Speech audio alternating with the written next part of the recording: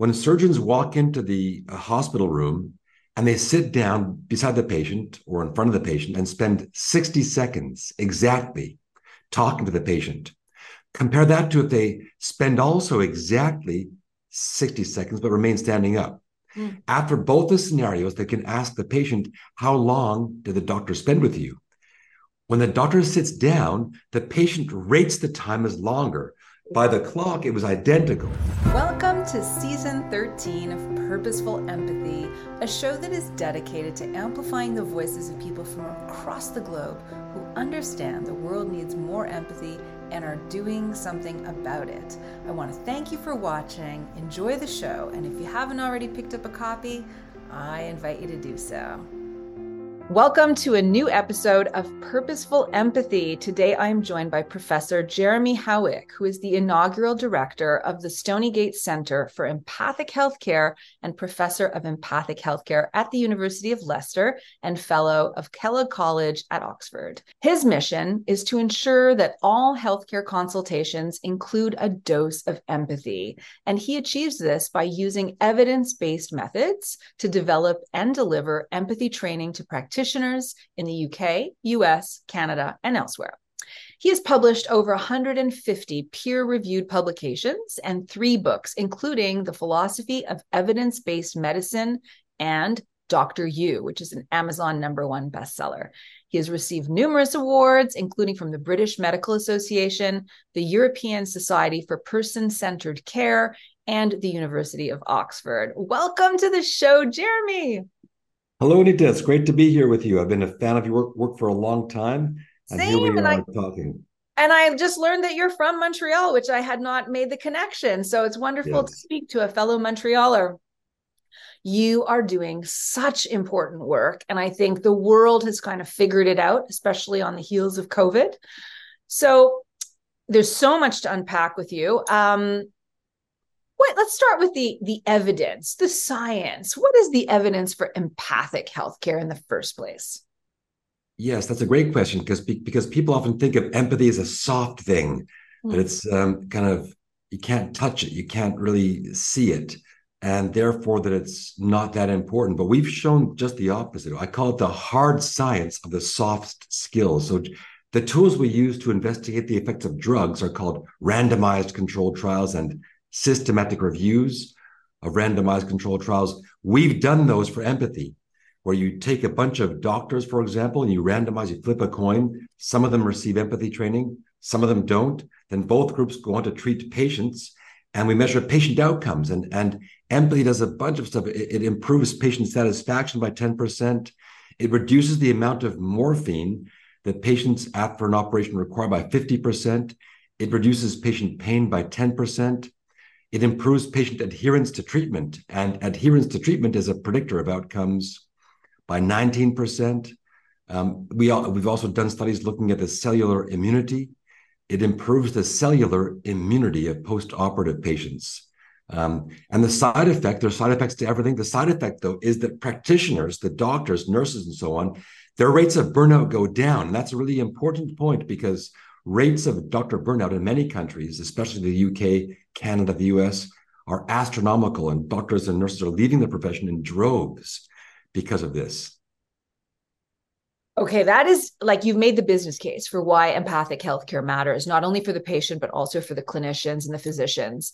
What does the training look like? Like, how do you train for empathy? That's a great point because people often tell me, I get a lot of skeptical objections. People say, first of all, they say, you can't train it. It's genetic. You either have it or you don't. And definitely some people have higher levels than others, but you can train it. We've shown that with another series of randomized trials. We train some practitioners, leave other ones alone. These are very rigorous scientific methods. They all have problems like any study does, but we do the most rigorous you can do. And it has a big effect on behavior. So how do you do it? There's a variety of methods, and that's one area we have to find out more about how to optimize the training. But what we have found, Anita, is that some of the training is only 4 hours long. 4-hour training session with a practitioner can improve patient outcomes.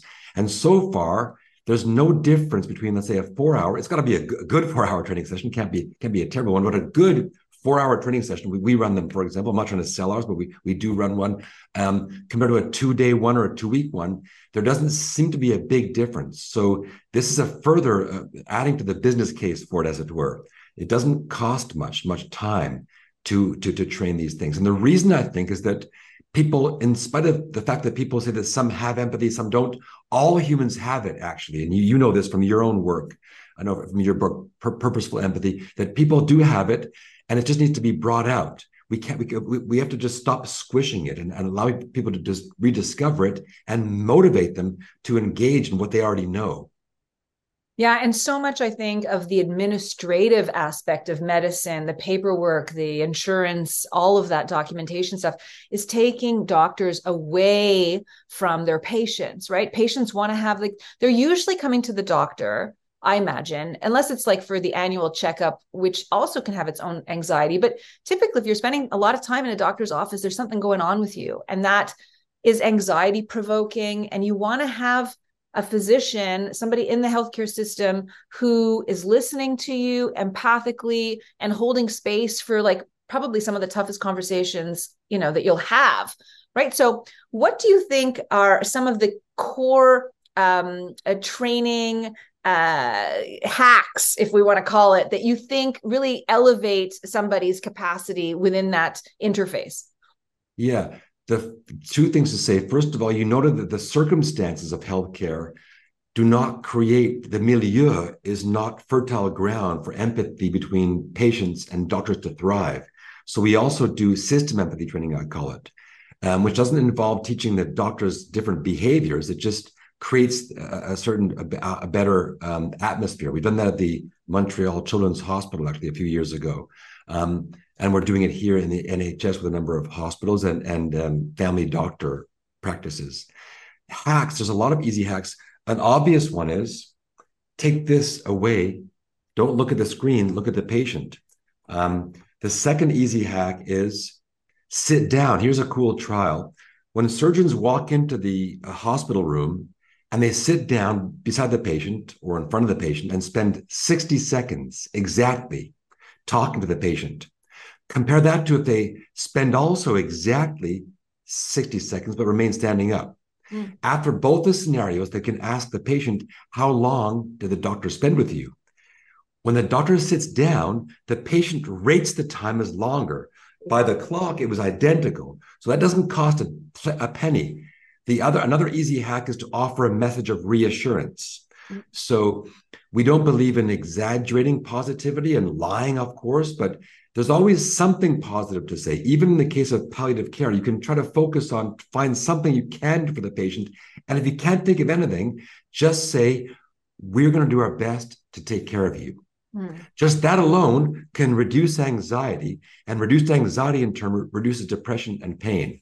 There's a lot of simple things. There are other things that you can do too that do take, some of them do take longer. So finding out about the whole person, which is required in the case of patients with multi-morbidities, if they have multiple problems, you can't always do it in 5 minutes, even if you sit down. Yeah, exactly.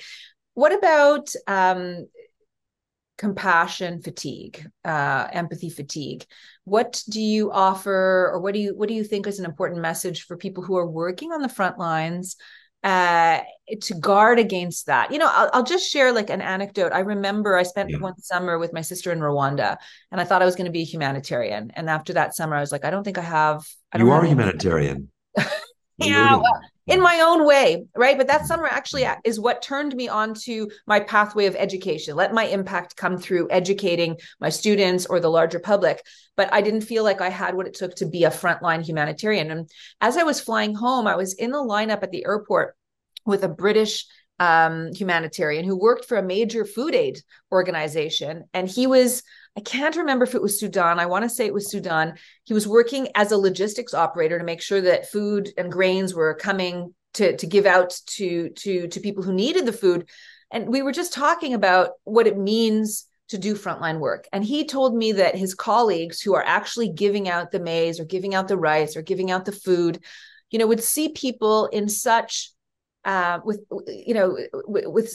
such painful circumstances, that if you looked at each person in the lineup as a human and felt empathy for them and felt empathy for their circumstance, you couldn't do the work. So he said they had to find a way to sort of turn off and be a little bit robotic about like giving the food, getting the food just to get the work done.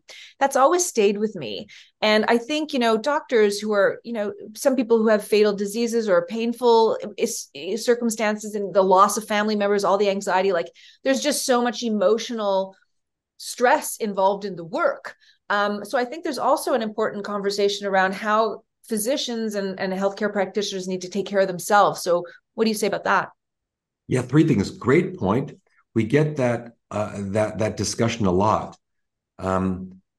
The first thing to say is the evidence regarding empathy shows the opposite. On average, there's a strong inverse correlation between empathy training and burnout. So practitioners who are more empathic are less likely to be burned out. Why is that the case? It's because when we teach empathy, not just us, empathy is taught, practitioners remember why they got into this profession in the first place, is to care about people, and that creates resilience. I can get into the geeky science, but the way I summarize this science is with a quote from Viktor Frankl, who you may have heard of, who was tortured by the Nazis in World War II. And he was tortured, and in his words, he claims to have found man's ultimate freedom. And his quote is, if you have a why, you can deal with any how. So when practitioners remember why they're doing this, anyhow, so that's the general thing. On average, it's definitely true. There's an inverse relationship. The more empathic they are, the less burned out they are. But there are cases, even me, you go with your family and people dump their problems on you and you feel a bit tired at the end of the day. And in healthcare, the same thing seems to happen with some people. And I acknowledge their lived experience. And what I'm going to say now is not evidence-based. It's just my hypothesis. My hypothesis is that, for example, in a general practice surgery, we know that women are more empathic than men, much more. If being female were a drug, it'd be a blockbuster as far as empathy is concerned. Now, that's true. I can send you the paper. I've done it. So what happens, I think, my hypothesis, in a family, we call it GP surgery here, a family practice, there's 10 family doctors. One of them is more empathic, usually a woman, a female practitioner. They'll dump her with all the hard patients. Then she'll get burned out and she'll say it's compassion fatigue, which is not wrong, but it's not exactly because of empathy. It's because she's being forced to deal with all the hard and emotionally difficult patients. That's my hypothesis. That being said, we also teach a meditation borrowed from Buddhists. I know you talk about the wisdom traditions, a compassion meditation. So how do I remain open and connected, my heart open, while not also invoking the fight or flight response? So it's just while I'm talking to you, I can do it right now. Just send kind of subtle messages. May you be peaceful. May you be happy. May you be liberated. Or choose whatever positive words you want. If you think that Buddhism conflicts with your religion, I don't think it does, but if you do, that's okay. So we teach a protection against that, A. B, it does happen to some people, but I don't think it's because of empathy, because the evidence clearly shows the opposite. Does that answer your question? Yeah, totally. I love it. I want to talk a little bit about training, because I feel like the work that you do is so important, but why should it exist if the training was great and then there was like ongoing revisits to the training? So I'm just curious to know, what do you think about med school and nursing school, like how we are training the future physicians on the front line, and why is empathy not a bigger part of that conversation? And I've also heard, if as a little footnote to this conversation, I've heard that as med school students go along their program, their empathy actually drops, which is fascinating to me. So I'm happy to talk about that because it gives me a chance to brag about one of those is our studies, the recent one. I'm not sure if you teed me up for that, but I'll take it. So yes, there's been over 30 studies that have investigated whether medical student empathy declines. It doesn't always, not all the studies show it does, but most of them show that it does decline. We did a recent study here at the University of Leicester. We looked at the reasons why it declines. That's the important thing. Why does it decline? And there are two main reasons. One is called the hidden curriculum. One part of the medical school curriculum is what's written down on paper. You must learn this, you must learn that. And part of the written curriculum in all countries I've seen, including Canada, the UK, and the US, they all put empathy or compassion as one of the core competencies. But then when it comes up to teaching it, because medical students are focused on passing the exam, they have to be, they're under a lot of stress. They treat it as a tick box exercise that's not that important. And then so the hidden message there is it's not that important. But then when they go from the early part of medical school, largely classroom, lecture theater based, to the placements on the hospital ward and so on, that's where the hidden curriculum becomes important. They're stressed out. They don't know where to go. Their role models are empathic, but more often are less empathic. So the subtle messages they're receiving is that empathy is not important. Then also to get into medical, the other reason, so one reason is the hidden curriculum is unempathic. The other part of it is, the two other parts, is the undue focus on the biomedical model. The biomedical model of disease is, I'll oversimplify, the human body is a machine. Now, the human body is a machine, but it's way more than a machine too. Even if it's just a machine, it's so complex. It has emerging properties. How do you explain that what makes you and me is hydrogen, oxygen, carbon, a few other chemicals? You can buy it for £10, $10 at the shop. You can't explain Anita and Nowak with those molecules, no matter how much you stare at them through a microscope. And me too, hopefully. Now, so this is the hidden curriculum in medical school. The undue focus on biomedical knowledge and the stress they face causes a decline. So what we're doing here at the Leicester Medical School, we're kind of lucky because I've been fighting to get funding for this kind of thing for years, and I've succeeded, but it's been bloody hard. Kind of half luck, nothing's pure luck. We got funding, so they're basically paying us to change the medical school curriculum. So we have a longitudinal medical school curriculum to make sure that empathy increases and doesn't decrease. I can talk more about that if you like. Well, I think that is so crucial. When I'm hearing you talk, I mean, I'm absolutely certain that it is true for the medical profession, but I think it also lends itself to the corporate world where there's this hidden curriculum of like, I think the stat is something like 84% of CEOs know that more empathy actually has a positive impact on business outcomes. But 7 out of 10 CEOs are afraid to show empathy in the workplace because they feel they would be less respected. Hi there. At the risk of interrupting this great conversation, I just want to draw your attention to two things. There's over 150 episodes on the Purposeful Empathy channel. You may want to check them out, and I would invite you to press the subscribe button so that you get them into your mailbox every week so you don't miss a show. Thanks so much for watching. Without any ad spend or SEO, we have over 25,000 organic views. I want to thank you so much for watching. Again, hit the subscribe button. The world needs more empathy, and you have a role to play. In terms of, we've talked about students, we've talked about physician patients, we've talked about self. What about within the peer group? I feel like the medical profession is one of those things where it's competitive to get in. You have to succeed in order to advance. And because society continues for very justified reasons to hold doctors in such high regard, there is a degree of ego that shows up and a degree of competitiveness. So what do you think about like cultures of empathy within the system of colleagues and people within the organization of delivering healthcare? You're right. I'll tell a bad joke. When I teach empathy to nurses, they usually say, "Oh, Jeremy, we don't need to learn this. This is our thing." It's the family doctors, the GPs. Go teach them. And I go teach the GPs, and they say, the family doctors, they say, empathy is our thing. We see patients every day. It's the surgeons. Go tell the surgeons. Then I go tell the surgeons, and they say, we don't need empathy. All we have to do is cut good. Now, there's a joke. It's not true. Some of the most empathic people I know are surgeons, doctors. And my colleague Elad Levy in Buffalo is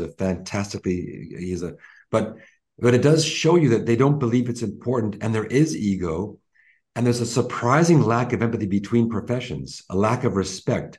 So to fight this, there's something called, you must have heard of interprofessionalism, where they try to get nurses and doctors to work together. They often don't work together, and it's like each one has their own prejudice against the other profession. What we do to overcome this, we do deep interprofessionalism. When we do system empathy training, we get people in the room, stakeholder representatives, doctors, surgeons, nurses, physios, reception staff, cleaning staff, everybody, and metaphorically lock the door. Let everyone respectfully express what they think are the barriers to empathy, then let them focus on what they can do to fix to create a more empathic milieu. So we are addressing that. And yes, you have to live your values. It's tough, right? Like now I'm a leader. I'm listening to a podcast now, Goleman's Leadership Styles. It is tough because people are asking you for stuff. And if you say yes to everything, you can't say yes to everything. So saying no is never, unless you're a genius, not viewed as empathic. Usually, you can tone it down and so on, and focus on the future and so on. And then people in your team do things that you have to call out, and that's also very difficult to do, and continue to appear empathic even if you are. So it's tough, but it's possible, and it's having the intention to do it, I think, is the important thing, and then being genuine, not being scared to share your emotions.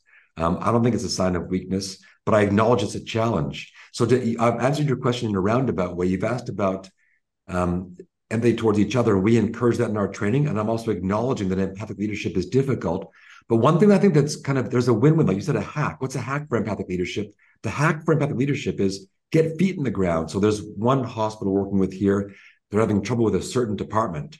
I won't name anyone. And I asked the CEO, I said, well, how often do you walk around that department?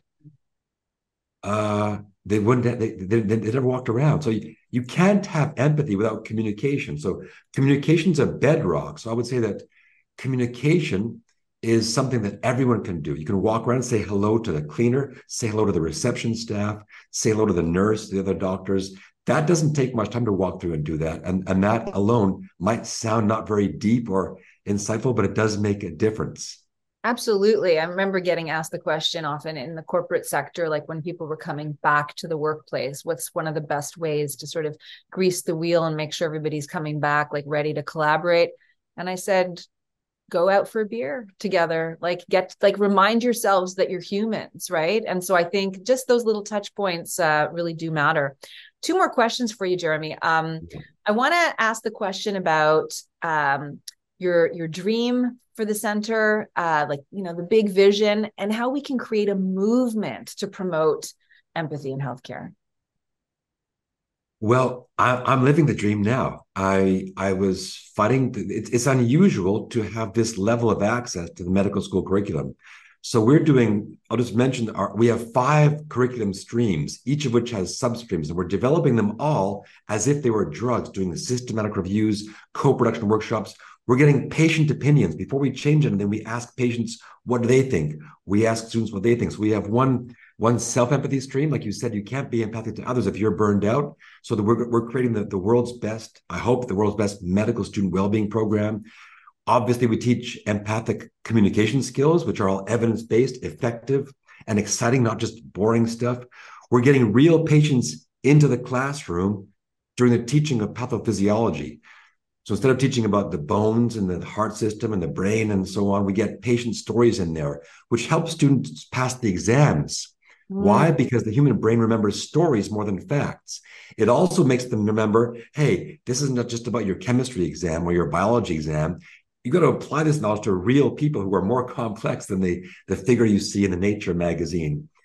We have some specific interventions, Anita, to reverse the decline in empathy, such as near-to-peer support and role model training. We can't train all the role models, but we can teach students to identify aspects of positive and negative role models. And the cool one we just finished piloting now, called Walk a Mile in Your Shoes. We get medical students to experience vicariously, but quite closely, what it's like to be a patient, either by sitting beside a patient through their journey or putting on one of those aging suits like you saw Chris Hemsworth wear in Limitless. He doesn't need my advertising, but he is a pretty cool guy. Going to the homeless shelter and the homeless GP surgery, and then writing about it creatively. So these are getting deeply embedded throughout all 5 years of medical school, and we already have great feedback. We've only been around for a year. So my goal has been for the last 15 years to ensure that all healthcare consultations include a dose of empathy. And we're also taking, this is our core business is the medical school. We're spreading it beyond into the NHS here. And I give trainings elsewhere as well. So it's bloody hard work, but it's satisfying. And patients, it's a no-brainer. It's a no-brainer. It's making a difference. Yeah. Thanks to Atomic Movement, we're creating actually an international collaboration for academic institutions. I'll send you information about that. Awesome. And anybody who's been watching or listening that wants to have more information about the work that you do and about you, that's going to be included in the show notes. So please check that out. Yeah. My last question, which I love to savor, because it's on a personal note, and that is like, can you think of a time in your life, Jeremy, anything that comes to mind, of when you were on the receiving end of empathy and what that meant for you? Yeah, I can. I actually avoided knee surgery because of empathy. I had a great GP, family doctor, and my knee was so bad I couldn't walk. And here in the UK, they don't just give scans for anyone. You have to have a really bad, swollen knee. The scan showed up; it was very bad. They wanted to give me surgery, and again, in the public system here, they don't offer surgery unless it's pretty bad. I didn't want surgery. I was writing a book about Dr. Yu, saying I don't want to be a hypocrite. I should try something else first. And my GP, despite the strong recommendation from the hospital to do the surgery, he said, "Well, Jeremy, you know your body pretty well. I do yoga and so on. I was an athlete, so try the physiotherapy for a while and see if it works." I did the physiotherapy, and within a year, I ran my first and only marathon. So I saved the NHS money and healed the knee. So it doesn't sound like a dramatic example, but clearly, if he hadn't listened, and I was open, I couldn't walk. So if he had just said, "Go for the surgery," I would have listened. But he listened to me and he knew me. I found other experiences, sadly, with lack of empathy, which is one of the reasons I got into this game. Thank you for sharing that. I'm glad that it stayed within, well, I'm glad. It's interesting that it stayed within the space of healthcare, because it's an example of not only the personal outcome for you, that you didn't have to do the surgery, that you're actually able to run a marathon afterwards, you felt heard and listened to, but all of the other business case elements fits into your narrative as well. You didn't cost the system money, and as a result of the healing, in the long run, you will cost the system less money. So this daily, or not daily dose, but like any visit dose of empathy is actually ka-ching, ka-ching. It matters. Totally. I mean, it's easy to see. If you're empathic towards patients, the number one reason for complaints against doctors is poor communication, including lack of empathic communication.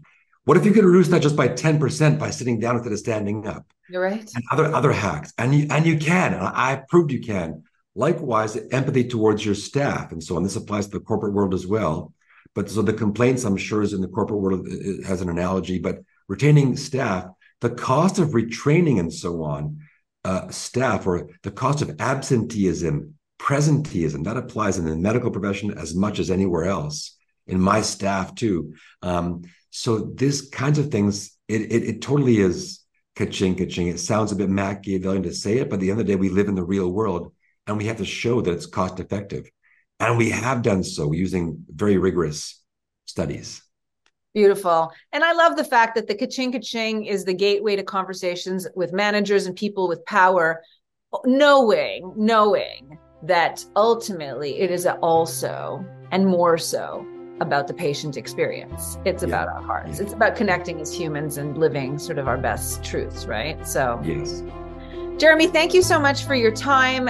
Keep doing the work that you're doing. I love the research, making it science-based, making the case. Thank you, thank you, thank you. I want to thank everybody who's been watching and listening. We'll see you next week at Purposeful Empathy. Thanks so much for watching this episode, and I hope you'll consider subscribing to the channel. Purposeful Empathy is devoted to amplifying the voices of people from across the globe who understand the world needs more empathy and are doing something about it. You've just done something about it by watching the show. Again, subscribe if you can, and consider picking up a copy today.